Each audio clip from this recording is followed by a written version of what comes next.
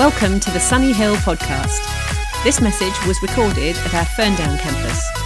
For more information about service times and locations, please visit sunnyhill.church. So we're in this series again, Smashing It.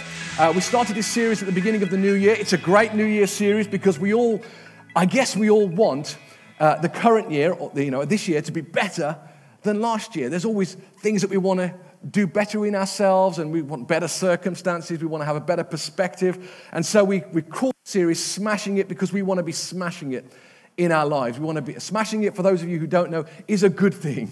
Okay, it may sound like it's a bad thing, but it's actually a good thing. Smashing it means you're doing really well, and we want to be smashing it because we do love quick fixes, right? We do like things to get better quickly, but we also know that in the things that matter in life, quick fixes aren't really an option. What we want is slow, steady steps in the right direction, because it's direction, not our intention, that determines our destination. I've said it every week. Direction, not intention. It's not our intention. It's the path that we take that will get us where we actually want to go. And we want to make steady steps in the right direction. Now, in the Gospel of Matthew, he dedicates 3 chapters, chapters 5 and 6 and 7, to something we call the Sermon on the Mount. I'm sure you all heard of the Sermon on the Mount. Whether it was actually teaching that was in one place at one time, I don't know. Whether it's just a collection of Jesus' teachings, and maybe I'm sure he did speak on the side of a mountain at some stage, but I'm sure he spoke in other places as well. We've got this thing that we call the Sermon on the Mount. And in this sermon, Jesus talks a lot about the kingdom of God, or the kingdom of heaven, or God's kingdom. And he talks about how we can live a kingdom life, and how the kingdom of God is different from the kingdom of this world, and how the rules are different and the principles are different. He challenges everyone's thinking, and he uses statements like, "You've heard it said such and such. This is what you think is right, but I tell you this. So you think this, but I tell you there's something different about the kingdom of God and the way that you should live." So he gives a lot of guidance, and right at the end of this sermon, he tells a story. This is right at the very back end of chapter 7. He tells a story about 2 men who set out to build a house. Okay, I'm sure you all know the story. One is in a bit of a hurry. One of these guys, the first guy's in a bit of a hurry, and so he quickly looks around and finds a beautiful spot on the beach. And he starts to erect bits of wood and create this nice house on the beach. He wants to get his house up pretty quick. The second man, he takes his time. He draws up plans and he finds a nice firm spot and he starts to dig. So where the first guy is already going upwards, the second guy is building downwards. He's digging. Where the first guy is putting the roof on his structure, the second guy is filling in the holes that he's dug with rock and with concrete and with hardcore to get a firm foundation. And where the first guy is sitting on his porch drinking a margarita, drinking a cocktail of some sort, relaxing, the second guy is just starting his first course of bricks. And so they finish. Eventually, they both finish, and both houses are built, and both houses, from the outside, look pretty nice. You look at them and think, yeah. Nice places to live. There's one guy on the beach there, and there's one guy made of bricks, and they both look good. However, then the rains come, and the wind picks up, and maybe even the big bad wolf comes along and says, "I'm going to huff and puff and blow your house down." I don't know if that's in Scripture or not. It's somewhere.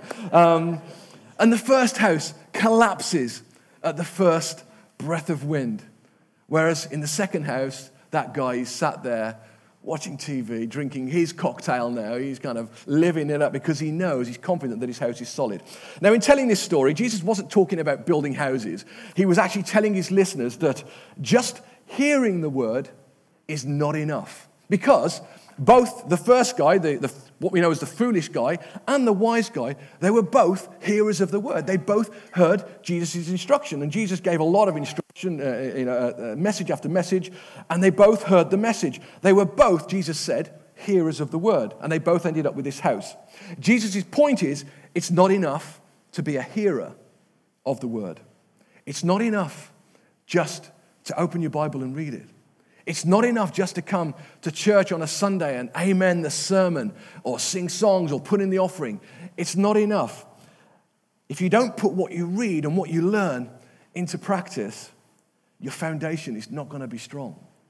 It's not going to be strong. And when the winds pick up in your life or the big bad wolf comes, which he will, because he does, okay, the winds always pick up. We always go through those times, and we want to have a strong foundation so that when they do come, we can stand firm because everything is built on a solid foundation. We need to have a mindset that says, I'm going to put in the time that it takes to build a strong life, to build a life that's smashing it, because it does take time. I'm going to think about the place I want to get to, the destination I want to go, and I'm going to take the long route to get there, which is small and steady steps and consistent steps in the right direction. There's a book that Fru and I have been reading. We read at night in bed. We read together, sometimes the Bible, sometimes books. We've been reading a book recently called Dream Big and Think Small. It's by a guy called Jeff Manion. He's a pastor of a church in America, and it's a great, great book. And in this book, he explores the concept of living an extraordinary life, living a life that's smashing it. What does it look like? Living a life one day at a time, small and faithful steps. And then he makes this great statement towards the end. We read it this week. We come to the end of the book, and he said this: most of us desire to live great lives.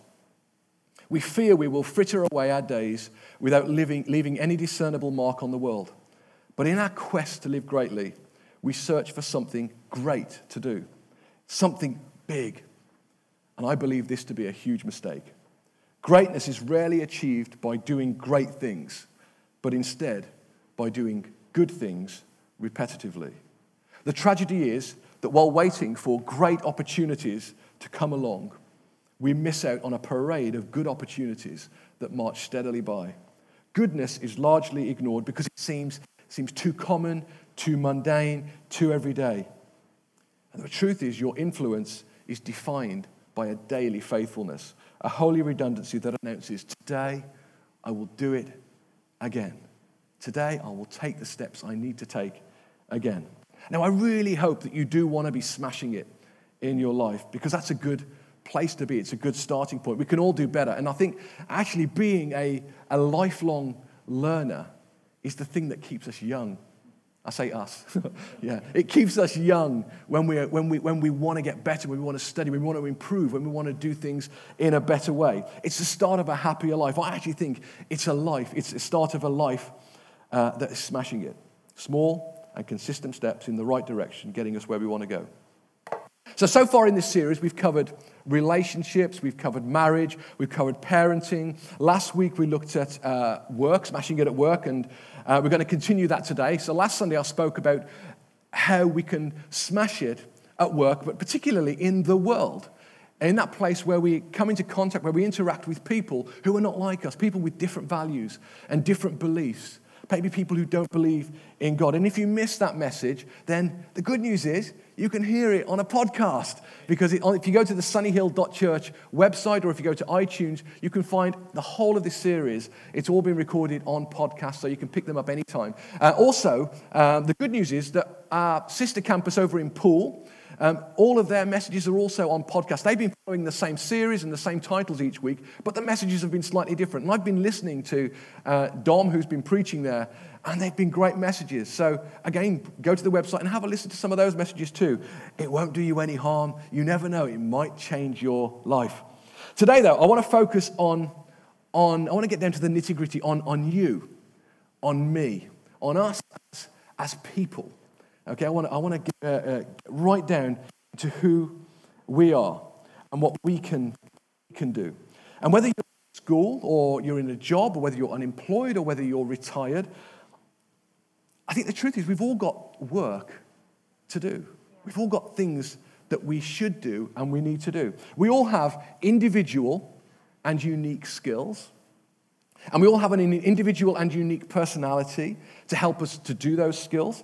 And it's a necessary part of the human condition to be productive, to use what we've been given to bring benefit to ourselves and society. In fact, I was talking to Baz, who sat there this week. Baz, how old are you, buddy? I'm going to be 79 79 this year. Yeah. Baz works amazingly. He works in a forge as a blacksmith, and he was telling me about these business ideas that he's got, that he wants to start next year, right? He's got these ideas in his head. He's a great lifelong learner, and it really blessed me when you told me these things. Great, thanks, Baz. Thank you, Baz. And that's what we're looking at, to see, we've all got productivity in us. We've all got things that we need to do. So that's what we're going to look at. And our scripture, again, is taken from Matthew's gospel. It's another parable that's more towards the end of the gospel. And it's one I'm sure you're familiar with, but I'm hoping that we'll glean some new truths today to help us to smash it. It's from Matthew chapter 25, from verse 14. If you have a Bible, then feel free to turn to it. It's going to be up on the screen anyway. And it starts like this. It will be like a man going on a journey. First of all, what does he mean by it? Well, he's talking about the kingdom of God. The kingdom of heaven. The kingdom of heaven, living a kingdom life is like this. So it'd be like a man going on a journey who called his servants and entrusted his wealth to them. To one he gave 5 bags of gold, to another 2 bags, and to another 1 bag, each according to his ability. So there's a man in the parable going on a journey, and I think we're all pretty confident that this represents Jesus, who was going away, and he's going to come back again.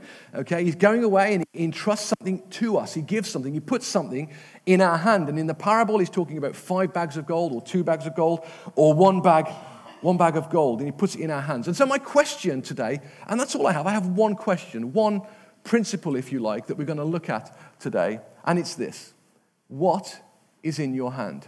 What has God put in your hand? What has God put in your hand? Now, this parable is often called the parable of the talents. Okay, that's probably what we've all heard. The parable is the talents, because in some translation, that's the word it uses. It says he gave them talents. Now, a talent back then represented a unit of weight. And it was a big unit of weight, something like 33 kilos. And so a talent of gold, I was looking this up, it's something like, in today's money, just over £1 million. 1 talent. All right, so it's not insignificant what he's giving out. And from this parable, from the older translations, is where we get the word talent now, talking about our abilities and our skills. And you may have heard sermons on this where the preacher talks about how we've all got a talent, we've all got these abilities, we've all got these gifts, and you've got to use them. You've got to serve in church. You've got to serve in Sunday school or in the choir. Otherwise, you're going to be going to hell where there's weeping and gnashing of teeth. Thank you, Pastor, for your encouraging word.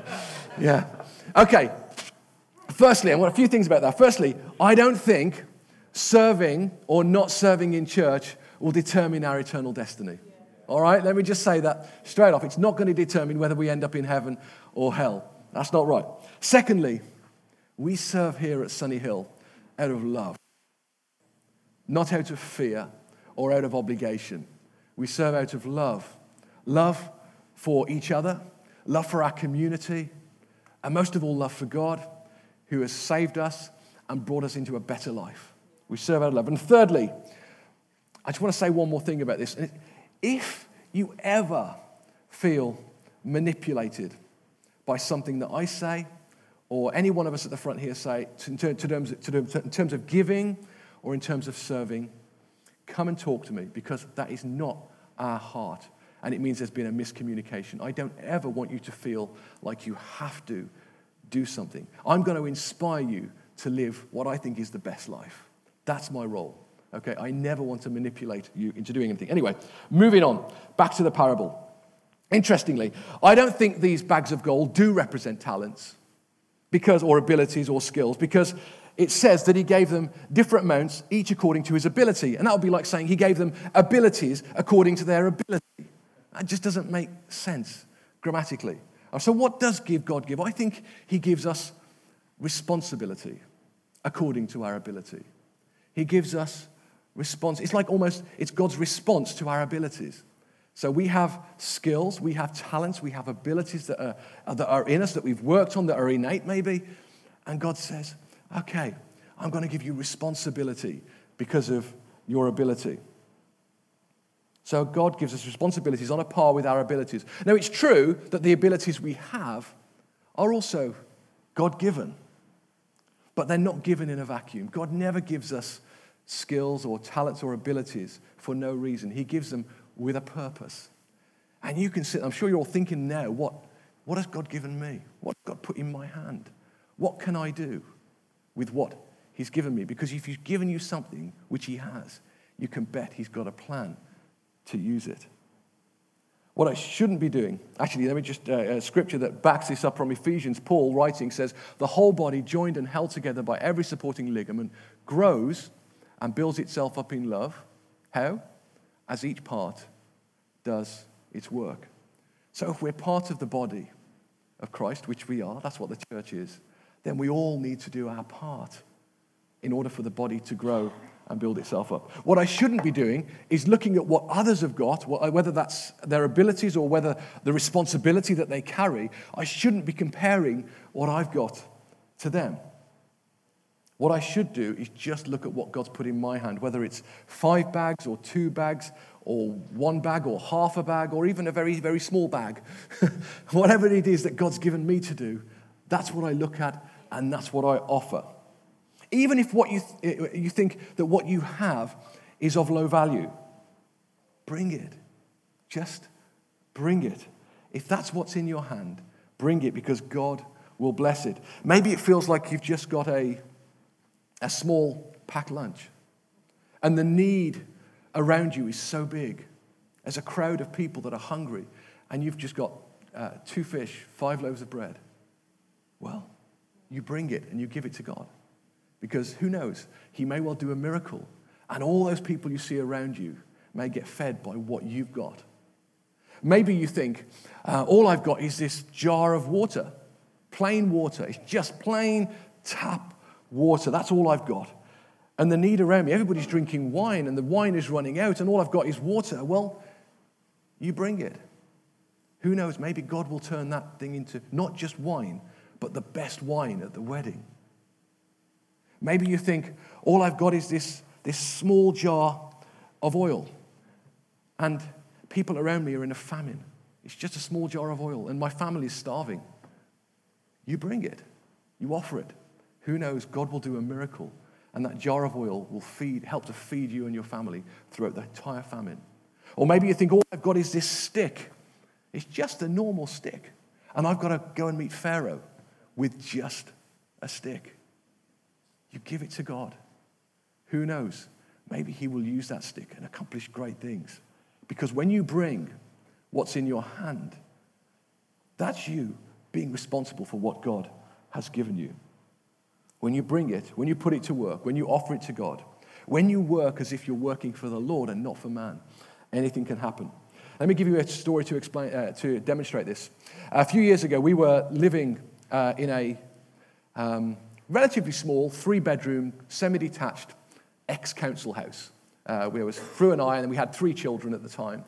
And we were quite comfortable in this house. We fit nicely into a 3-bedroom house. Fru and I in 1 bedroom, the boys in another bedroom, and Charlotte in another bedroom. And we heard about a family who, because of the economic crash, had lost their home. And so we thought, well, how can we help? Let's look at what we've got. Well, we've got this 3-bedroomed house. What can we do with it?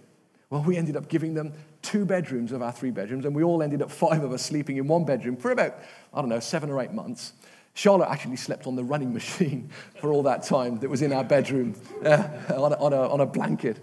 Poor thing, she's never recovered. Why am I saying this? Because were we ideally placed to offer 2 of our bedrooms? Well, no. Were there other people around who had bigger houses, maybe spare bedrooms? Yes. Did we feel like we had a specific word from God saying, you've got to do this? No, we didn't. We read the Bible and we see that we're supposed to love our neighbor. And so we opened our home, and I'm not telling you this to see how good we were or see how good we are, because that's not the message at all. The message is, God was so faithful. And if you should have seen the journey that we've been on since making that decision, where God blessed our home. He extended our home. We new extra bedrooms, extra bathrooms, bigger lounge, bigger kitchen, right up until the house that we're in now, which is more than we ever dreamed that we would own. Because when you offer what's in your hand, no matter how small, God goes, I see that. It means I know you will steward more. You can steward more. You'll be responsible for more. And that's how the kingdom of God works. It's different to how we would expect. You offer what's in your hand, God blesses it and multiplies it. So in terms of our work, perhaps you currently have a job that you're not enjoying, which is not the right fit for you. By all means, look for another job. Do that. It's a good thing to do. But in the meantime, look at what God's put in your hand to do and do it with all your heart. Do your best with it. Dom, in his message last week to the Poole campus, he made a great statement. He said, God is less interested in what you do. He's most interested in how you do it. He's less interested in what you work. He's more interested in how you work. And because your attitude determines your altitude. Perhaps you don't have a paying job right now. Perhaps you're unemployed and you're looking for work. And I really pray that God will help you find the right job for you. In the meantime, though, don't wait.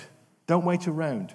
Offer what you have. Find ways to be productive. Volunteer. Serve. Help someone. Give your time.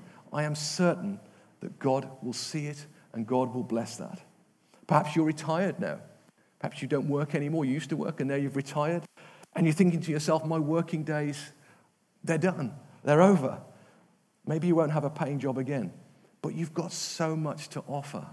You have so much to offer. You've got so much wisdom, so much experience, so many skills and abilities that people need. Don't bury it. Get a vision maybe for getting alongside young people and help them to go further and faster than you did. Because that's a good thing to do. Young people, don't think this is a message just for us mature folk. Now, I use that word mature very loosely. Don't think it's just a message for the older people among us. I know that your skills are developing and that you're learning and you're doing qualifications and your brains are forming, but you can still look at what God has put in your hands right now. The Bible is chock full of young men and women, teenagers, who gave what they had to God and then changed not just their own life, but changed nations because they were willing to serve with what they had. And that's the beauty of this particular principle, this kingdom principle. It's for everyone. It's for everybody.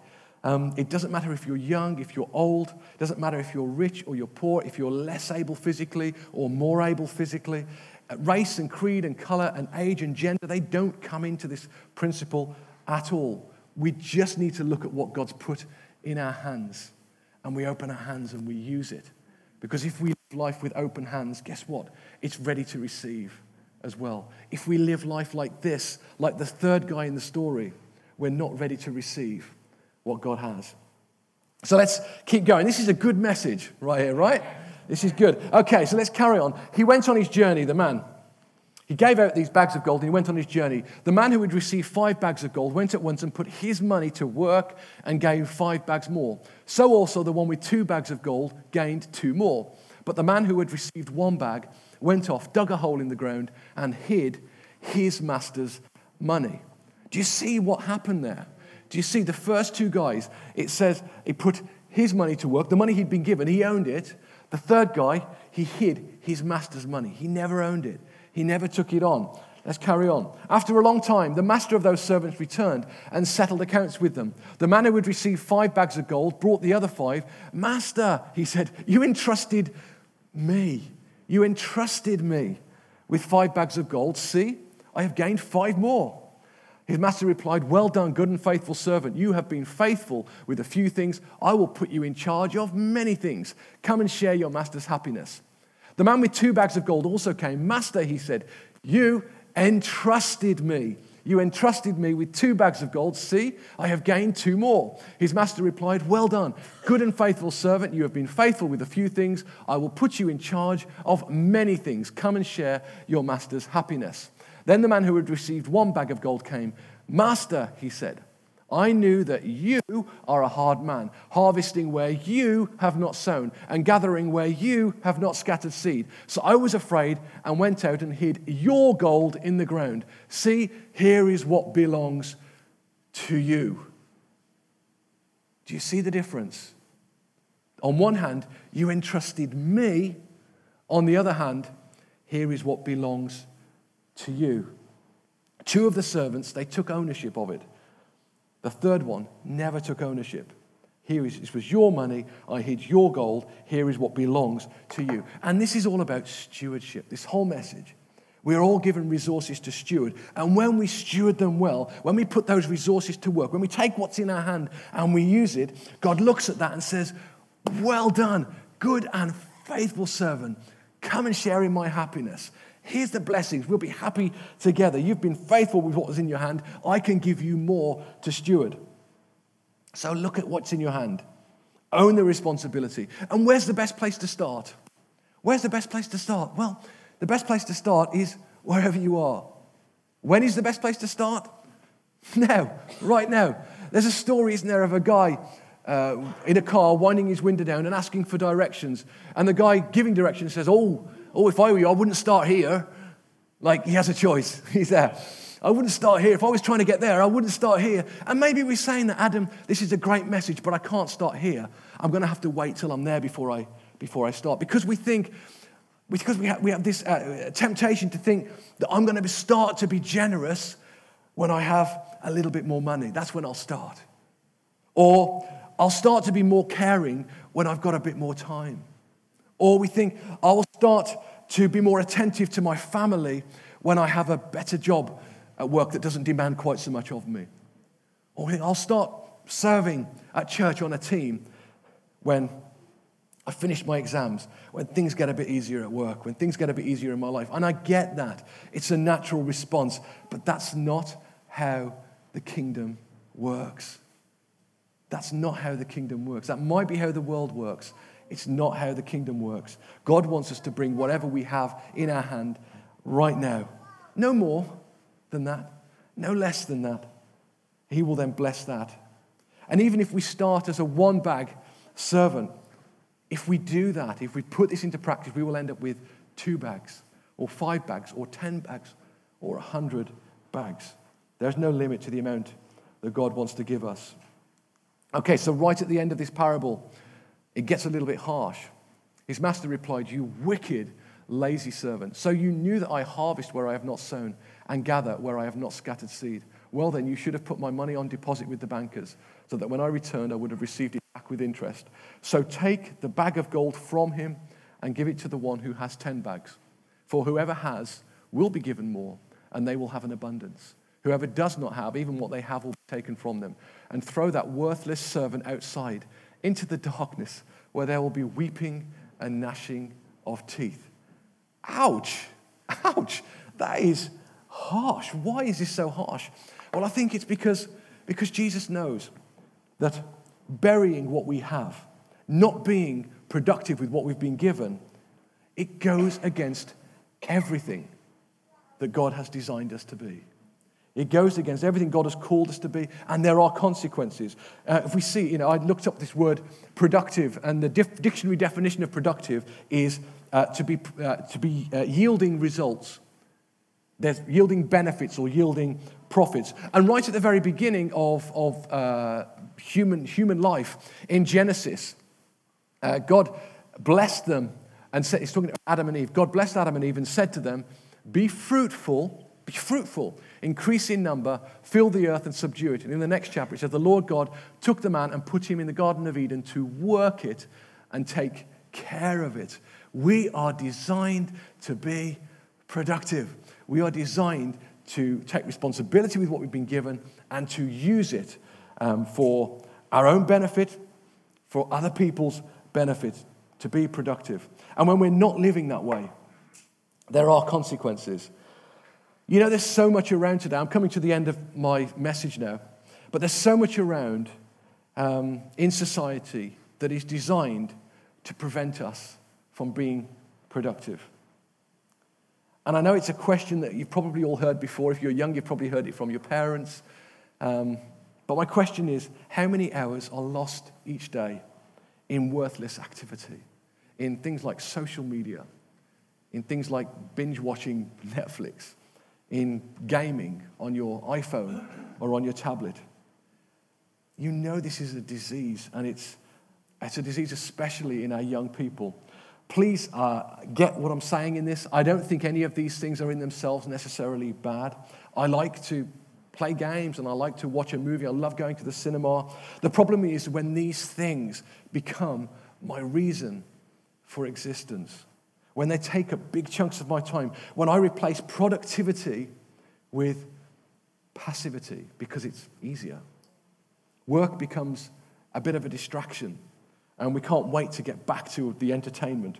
This happens. I see it again and again. I teach at a university, and in this university, obviously, I'm teaching young people, and I see it in them. The way, start of term, they're all keen, and gradually, I start to lose them as they start to do other things, whether they're gaming, often gaming, and they lose 6, 7, 8 hours a day playing games on the screen, and they stop coming to lessons, they miss deadlines, they don't do their assessments, and it's really bad. And I think it's being proved, and always it's proved, but it's certainly evidence now that it's a big cause of mental health issues in our young people. Did you know that the biggest killer of young people in our society is suicide, which is linked to mental health, which is linked to feelings of isolation and low self-worth? It's true. This is very real. And it's around right now. The truth is, the more that our society says it's getting connected, actually the less connected and the more isolated people are feeling. When we abandon productivity for entertainment, we stop looking outwards and we focus inwards only. And we lose touch with our reason for existence, which is to help people, to be productive, not just for ourselves, but for other people too. Living a life that adds value and meaning to others. When we work, when we are productive, and I'm not just talking about going to a place of employment, I'm talking about using the resources that we have, seeing what is in our hand and using it and growing it. When we do that, we add value not only to our own lives, we add value to our family's life, to our friends' life, and to society's life, and it brings about a deep sense of worth in us. So am I saying that we should get rid of all these other sources of entertainment? No, I don't think so, because it's good to rest. It's good to relax and to be able to relax. But maybe we keep in mind that these things are not the goal. They are not our purpose. They are an add-on. And also perhaps try and discover new ways to relax and have downtime. It doesn't have to be passive. It doesn't have to be in front of a screen. What renews you? What restores you? What reinvigorates you? There are activities that can be both productive and restful. A walk with your friends, learning a new skill, that's something I love doing. I love learning new skills. DIY is something else I love doing. Working on the garden is something I don't like doing. But my wife does. Thank goodness. She also loves baking and cooking. Mowing the lawn, I quite enjoy mowing the lawn. Getting a board game out with the kids, doing a jigsaw puzzle with someone. And you may think, oh, you sound like a 19th century throwback right now. And I'm not meaning to be. I guess if you're someone who spends a lot of time on these other things, on Facebook or on Brawl Stars or on a computer game or watches TV a lot, ask yourself, how many hours have you spent in the last few days, in the last week, in the last month? Be honest with yourself. How many hours have I spent in the last year? What if I'd have taken half of those hours and put them into learning a new skill? How equipped would I be? I think there's a fact out there, I'm sure I've heard it, that it takes 1,000 hours to become expert at something. You know, if you're spending a few hours a day on these other things, just spending half that, within 2 or 3 years, you could be proficient at amazing things. You could learn to juggle. I don't know why you would want to do that, but you know what? Is it productive? Maybe not. But you could learn to do something that's going to bring value to society. Also, I want you to ask yourself, and again, be honest. If you're someone who spends a long time on these things, how do you feel when you put the tablet down or you turn the game off? Do you feel good about yourself? I know personally, I don't. When I binge watch something, I don't feel particularly good about myself. I feel like, oh, I wish I hadn't done that. It's a bit of a waste of time. I wish I'd done something else. Be honest with yourself. Look at what's in your hand. You've all got amazing stuff. Every single one of you has got amazing stuff in you. Look at what is in your hand. Own it. Use it. Be productive.